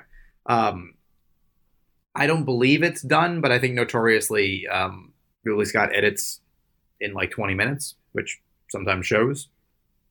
So I think there was a thought that it could be ready. And, of course, the long completed Emancipation, which was all set to either pick up the slack if Will Smith didn't win for King Richard, or to be an Afterglow nomination, or maybe 2 in a row, maybe 2 wins in a row. For him, and then the thing that we don't need to talk about happened, and it made all the sense in the world to hold on to it for a little while, but also Apple is a giant company that likes money and wasn't going to just let a bunch of movies sit on the shelf for a year, so that's the one they decided to put out. So in December, Emancipation is coming out. And a lot of people in this line of work decided to immediately start talking about, oh, so when he's nominated, can he show up? Not if, not let's wait and see the movie. Just like jumping to conclusions that it must happen, which is silly, as Miles is very prone to talk about. And you can say your piece in a second about that. But I will just bring up people who love this podcast. First of all, what's wrong with you? But second of all, Miles, who do we often bring up as like the complete down the center of directing? Why, that would be Mr. Antoine Fuqua, of course. By any chance, who directed Emancipation? Let me see. I think it was, Yeah, so it's an Antoine Fuqua movie. Like, I get it that, like, it's got Will Smith, but also, how many Antoine Fuqua movies have Denzel Washington? And he doesn't get nominated for them. Maybe this is the one to do it. Like, we've been very clear in our discussions of him that we're not particularly criticizing Antoine Fuqua. Like, he makes a very specific movie and does it, I would say, reasonably or more than reasonably well. But he tends to be making a specific type of movie. He does not usually make prestige fare. So I think this maybe is getting pushed as prestige fare when it's maybe not. And that's a whole other thing that'll get wrapped up in like the politics of accepting or not accepting Will Smith back into like everyone's good graces. But essentially there's only been one screening of the movie for like a select few friends, essentially, who, yeah, they liked it. So I don't know what to make of that beyond, like, I put it in my predictions in, like, you know, like around the 20 range for picture and like 11 for Will Smith and actor. That seems fair. But Miles, you can say your piece about people who are jumping to conclusions 4 months early, or 2 months early now, I guess. Well, it is the same song and dance as when people are doing their year in advance predictions. You know, I say it time and time again, but you can't predict the editing of a film that hasn't been edited yet, and you can't predict the quality of a performance that the vast majority of the world has not seen yet. We don't know critically how it's going to do. I mean, it's a streaming movie, so the numbers, I feel like, aren't playing as much of a factor as box office would to a theatrical film. But it's a big unknown. I think it's right next to something like Babylon, Avatar, Black Panther, the very small handful of question marks we still have after the festivals. And it's the subject matter, I think, is honestly more than anything the thing that makes people think, oh, well, 12 Years a Slave won Best Picture, and now here's Will Smith doing his concussion accent in like a very Oscar baity sort of, rendition of that. So maybe this could be something. And it could be something, or it could be nothing. We'll see. I did hear the score really slaps. The score that maybe 10 people have heard. That's true. But, Miles, rethink the sentence that Steve said. Oh, is it like a pun? Yeah, there you go. You got there. I was like, what's going on here? Hey. There we go. Someone it's horrific. has to do it. That's what I'm here for. All right. Last topic before we go. Anyone who perused the box office this weekend saw that Smile had a treat and Bros got a trick. It really bombed, which is a shame because it is a very good, very funny movie. But we were talking about this off air. It really missed an opportunity to market itself better. So here's the thing. Obviously, because it is a movie about a gay romance, you were not going to get everyone who normally goes to a romantic comedy. You have to sort of accept that as an unfortunate reality of this world.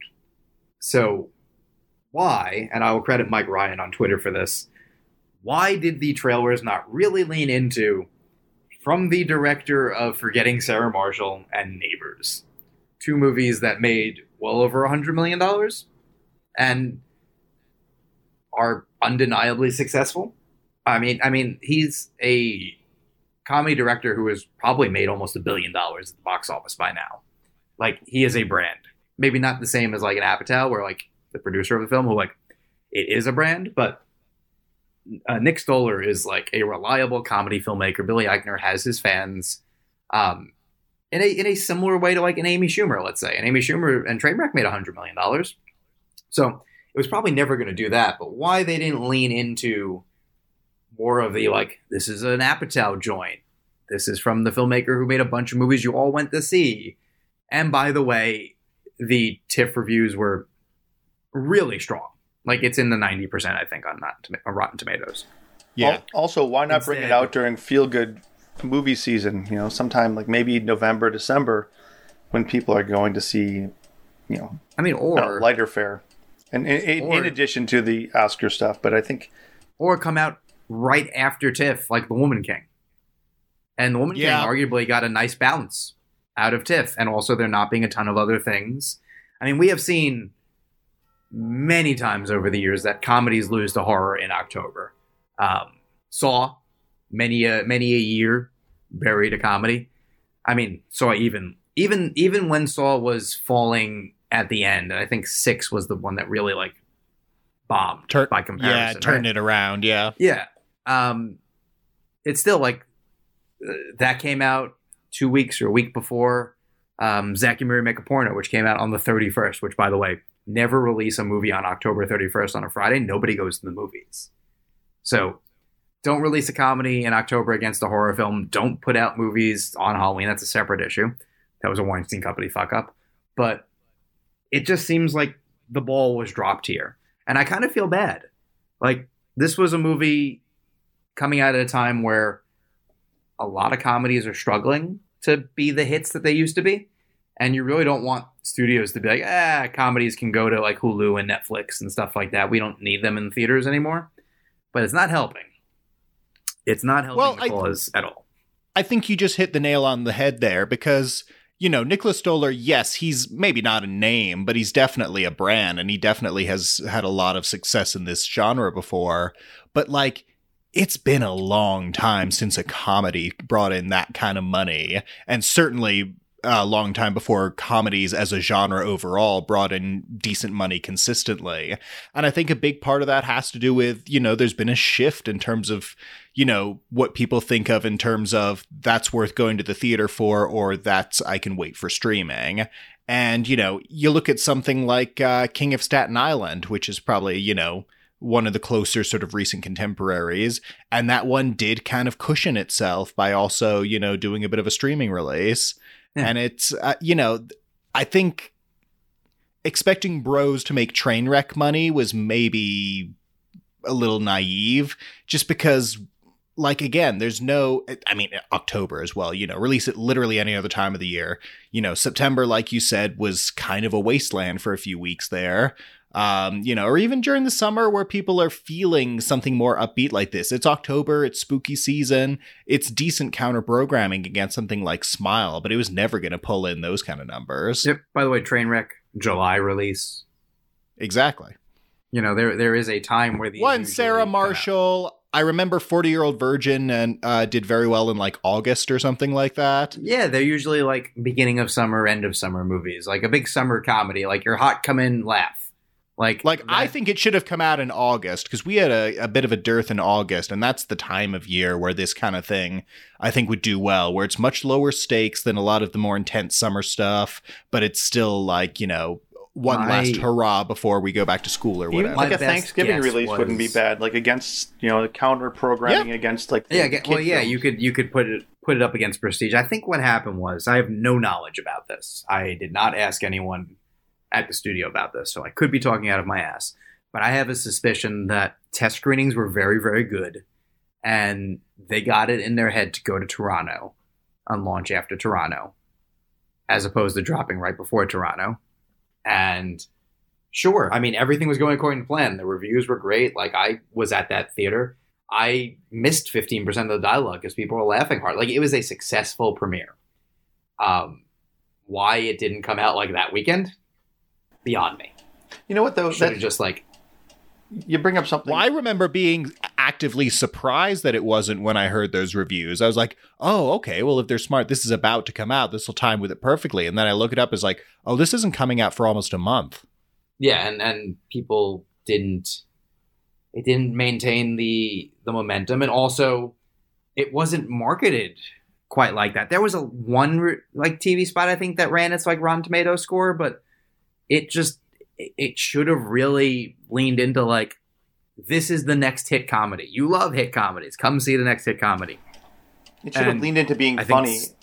And it's, well, I mean, even the Rotten Tomatoes score doesn't mean much to me if I want something that says, "Oh, wait, I need to see more of this." Well, I mean, it's fairly dirty, so like I get it. The TV spots are a little harder to do, but like the Red Band trailer is better than the regular spots, but still could have been a little more indicative of the movie, because the movie is clever and well done, and it never translated into people in the seats. And what did it make? I mean, it made like $4.8 million. Yeah. Oh, so the report that I heard was it tracked pretty normally on the coasts, like New York, LA, San Francisco, things like that. Like the expected comedy crowd kind of showed up, and it just was empty seats in the more middle America parts, which I'm sure they had to kind of think was going to happen to one degree or another, just because that's the nature of not always the most, understanding human beings in the world. But you could have maybe cut some of that off at the pass by leaning into like, but you love this guy's movies. And instead it was a little bit more almost like leaning close to saying it was a prestige film. Like not prestige, but there's an importance to this movie. And sure, there is. But you can not lead with that and work. Like, I don't recall Crazy Rich Asians marketing it like that. They kind of just marketed it as like, not. Here's a rom-com you're going to like. It's charming. Like, ladies, you're going to love this movie. Your boyfriend won't hate it. Come see this movie. And it made all the money. And then the articles get written for you about like, holy crap, this is like super important. This movie exists. We should try to get nominated for Oscars. And more of these movies should exist. And had Bros open to like 25, 30 and went to $100 million, those articles probably would have happened. They wouldn't maybe have gone as far because it's a raunchy comedy, but like, listen, there was a little bit of buzz for Trainwreck, King of Staten Island, like Apatow comedies when they're successful get a little bit of buzz. And like, listen, the Golden Globes are awful, but they're back. Like Bros would have been right there, right? And yeah. The Globes are kind of allergic to underperforming mainstream movies. Like, it's going to have a harder time than you would think. It might get into comedy just because I don't know what the options are going to wind up being. But, Billy Eichner is going to struggle to get nominated. Like, any chance of the screenplay is probably out of the question now. Like, all those things that like could have come along with the territory seem to have been bungled. And listen, I get it. But also wasn't the best look in the world for Billy Eichner to essentially blame the audience for not coming. Well, yeah, it really rubs me the wrong way because, listen, like, we're on here because we love movies and we love talking about movies, and many people do. Like, there are many just like us. But it's nobody's obligation to go out to the movies, I have movies that I love that I didn't see until years and years after they came out. Like, we're not at your beck and call to sort of show up on opening day because that's when whoever decided opening day would be. If I want to wait to see this one on Netflix, that's what I'm going to do. And I think a lot of people kind of felt the same way. We've been trained to do so anyway, so it's, Yes, exactly. That's an issue as well, that like people are getting trained to wait. Like, unless it has a comic book character, or unless it's a big spoiler that you have to avoid being spoiled. Yeah. I mean, like, that's people are showing us via the numbers what kinds of movies they're prioritizing for theaters and what they're prioritizing for streaming. And the thing that Spielberg talked about years ago that like some people mocked him for and some people like, oh God, I hope that doesn't happen, is honestly kind of happening. Where he's like, theaters will never go away. Movie theaters will never go away. Movies will always come out in theaters, but the things that are going to do well are going to be essentially event things. They're going to be like going to a theme park. Or they're going to be, on the smaller scale, the things that want to win Oscars and are going to play to a different crowd. and there's not going to be a ton of room for the middle ground. Like, you know, many of our favorite films are the middle ground. And there was a time in which they came out and did amazing, right? I was just at the press conference for White Noise, which, by the way, is always a mindfuck for me because Noah Baumbach kind of sounds like Miles. Like, you guys have a similar voice. Some certain words, especially. I'll be like, oh, sounds really similar. It would be amazing to have him do the podcast to see if I accidentally mistook one of you. I don't think it would happen, but it would be amazing. But he was talking about... Let's see if we can make it happen. Yeah. Netflix, you're listening? He was talking about how, you know, White Noise probably only exists because Netflix is willing to pay for it. But he's like, this is a movie that in 1978, 1984, you know, obviously in the 60s, like, would not have been troubling to get made. Like a difficult adaptation of a popular book. Like, that was what got made. Especially, he didn't say it, but especially for a filmmaker who has a track record, right? Now, it's largely the streamers, right? Where does Scorsese go at this point? Even, you know, Spielberg has pretty much resisted, but he's Spielberg. Tarantino has resisted, but he's Tarantino. The number of people who are resisting completely and are making movies on a level like that are few and far between. And let's be real, Spielberg just had a very high profile flop. No one can pretend that West Side Story was successful financially. And, you know, The Fabelmans will probably do fine, but it's not going to make $100 million. It may not make as much as West Side Story, honestly. So we are at a time where it is harder and harder to get people to come to the movies to see your movie. So you need to figure out the reason they'll go, and telling them that you need to go because it's the right thing to do is all well and good, but especially for a movie like this, you probably should have just told people to see a funny movie. You know, that's my thing. I think he might have also deleted that tweet, which probably was for the best. Well, bit too little, too late. After all the think pieces are out. Maybe he didn't. I was looking for it just to. I don't need to read it. Like, you guys can look it up if you want. It's not like the worst thing in the world. He's not in trouble, I would say, but it reads a little bit like a spur of the moment. Like, I'm pissed and like, fucking guys didn't come see the movie. Like, what are you doing? Like, be better, America. And like, yeah, we agree. But like, I jokingly said it earlier, but like, Miles didn't go see the movie. Steven didn't go see the movie. Clearly hate mongers, right? There's more than one reason why someone doesn't go to a movie. It's not necessarily a rejection of what you made. And sure, you want to get people to go to it, and that's the objective, but there were other reasons why I think this did as bad as it did. I think had they done everything right, it probably would have made 10 or 12 million in open soft. I think that we just sort of learned like the comedy is struggling, and also it just was never going to play the middle of the country. But the fact that $4 million is like tough to imagine as like a wide release number for a well-liked mainstream comedy movie. The thing is, I don't like. Go ahead. Yeah. No, guys. It just means people who would have seen it ended up going to Smile, ended up staying home, ended up doing something else, and that's a shame.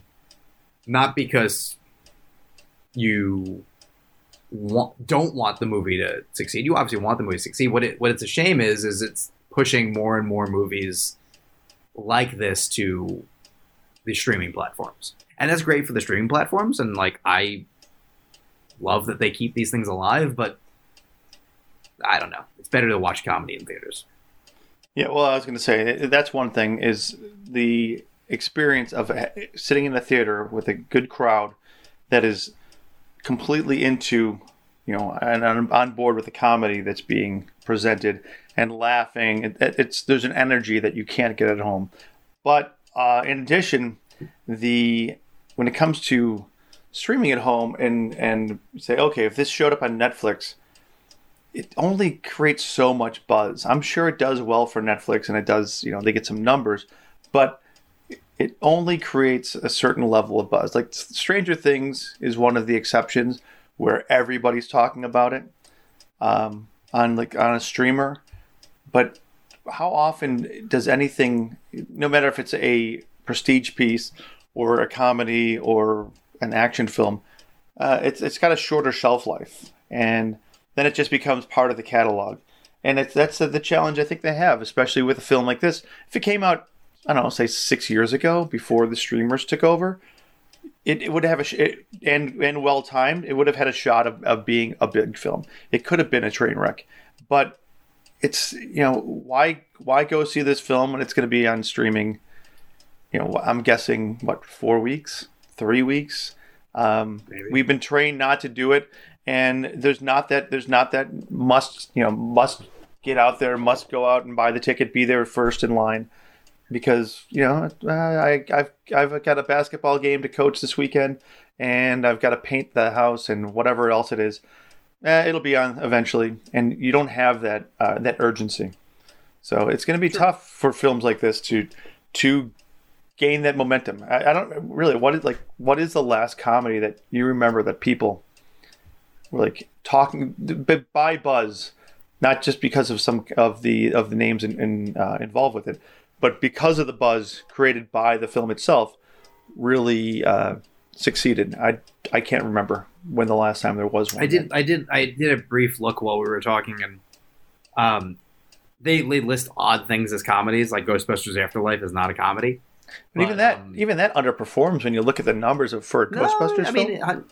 I mean, 138 million or whatever was fine. Yeah, I don't know what. No, it's fine, but it's not. It's not 325 million. Sure. Honestly, they list like the Minions movies and stuff. Is that where comedy is at? Just like kids animated films? That's kid garbage. I mean, here's a film that made over 100 million. Daddy's Home 2. So like, oh really? There's some. Oh. Yeah. So maybe we just have ourselves to blame. I think. Yeah. Really. I think. Yeah. Let's not talk about it anymore. It's sad. It really makes me sad. A local theater in my hometown just closed down this week, and they said, "Yeah, we used to survive because we would put out independent films and foreign international films that you wouldn't have access to, and people love to come in there and just sit down and enjoy the film. And it's like you don't need to anymore because they just don't. Like, Steve, where were you? We were waiting for you. Yeah, I would buy tickets. I just didn't show.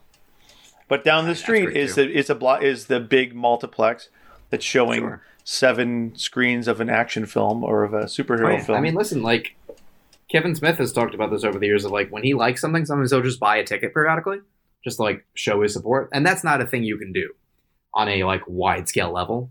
It's just not a thing that like the average person can do. But if it's at the point where people are like, I'm worried about movies and I want to like, I'm just going to buy a ticket and not show just because I want people to know that like people are going. It's not a great sign. So, unfortunately, we're not going to solve that problem today. So let's wrap up for the night. Next week, you guys will be hearing us talk about The Blob and more about Hellraiser and several other topics. But for now, Steve, Miles first, say where you can be followed. And in keeping with our way we're doing this as of last week, give me the title of your Saw reboot. Okay. Well, you can find me on both Twitter and Letterboxd at Miles on Film. That's MYLES on Film. Please check out my short films American Exorcist and Once Upon a Dracula. They are both on YouTube under Aftershock Pictures and Chase Capo, respectively. By the way, did you hear what I said to Kelly? Could you hear the conversation or no? I couldn't hear your side of it, no. I asked her if her family had seen all of your movies. Because I assume your family has seen all the stuff you've done. Because I wanted to know what would happen if she showed her family the Munsters and told them you made it. Oh, that's so rude.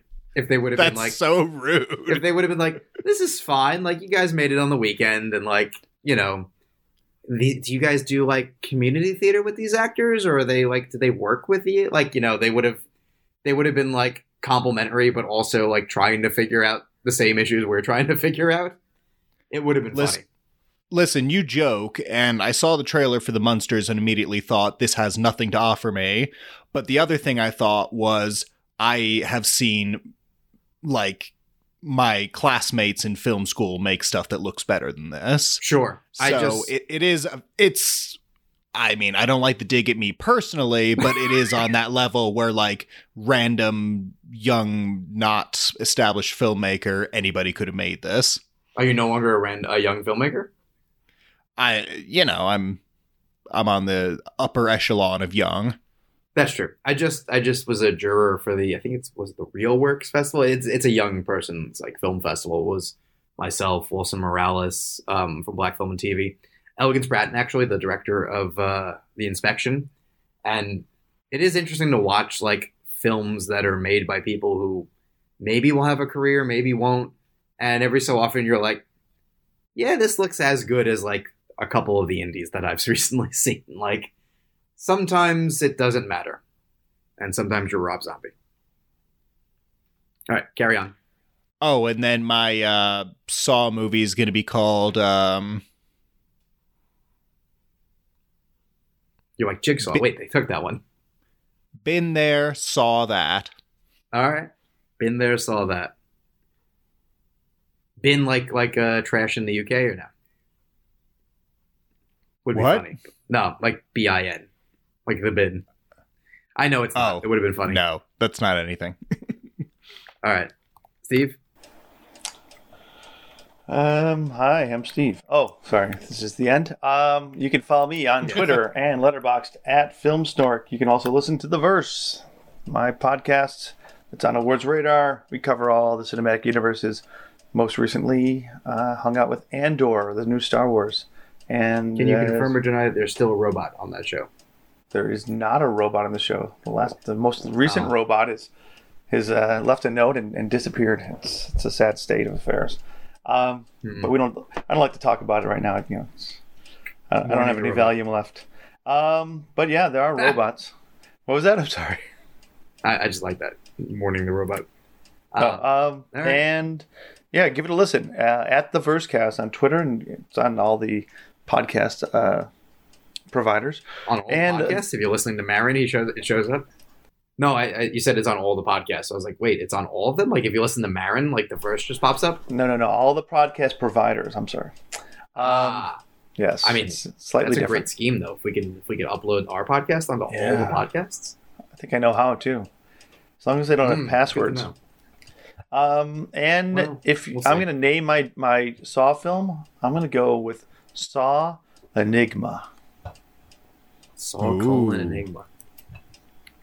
So this one's about the formation of the computer, right?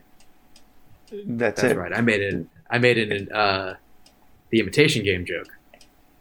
Very good. We call them computers. You can find me at Joey Magazine, Facebook, Twitter, Instagram, Letterboxd. You can see how I stack the things at the New York Film Festival. Awards Radar is on Facebook and Twitter and Instagram. And I'm gonna see if this is allowed. But in true reboot fashion, I'm going to call my film Saw. Yeah, I mean, it's allowed, but it's lame. Is it lame or is it perfect? It's lame. That's lame. Fine. You know what? Then fine. I'll give you a real one. I had it back up. I just wanted to see if I got a damn it, I would have taken that or not. And you went the other direction. I'm going to go with Saw, Time to Play the Game. Yeah, it's better. Yeah, it's better. It's a little wordy, but it's better. I mean, Saw, Time to Play? But that's a little silly. Yeah. Saw, Play the Game, or Time to Play the Game? Tool Time? You can have Tim Allen in there? Yeah. I didn't cast Tim Allen, unfortunately. No, you know what? I got it. I got it. Saw, Game Over.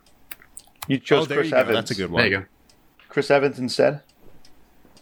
Yes. I mean, that's another way to do it. I like what you did there. I appreciate it. Thank you. All right. Next week, we'll be back talking about all those things. And then we will probably continue our, talking about movies that we bring up like this periodically. We promise we will do Mars Attacks at some point in November. Mars Attacks will happen. We promise. And then we'll do the ones where we let you guys vote. Because I have some wild movies I thought of.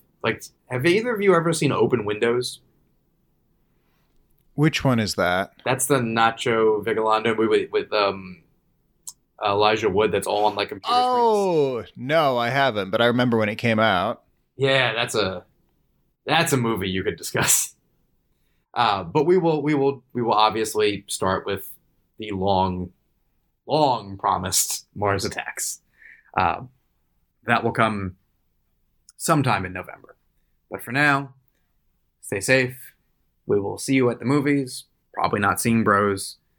And next week, we will continue to wander around Terratown. Associated. Yes. Associated horror. Goodbye. Thanks for listening. Be sure to subscribe and to visit awardsradar.com for the best in awards and entertainment content.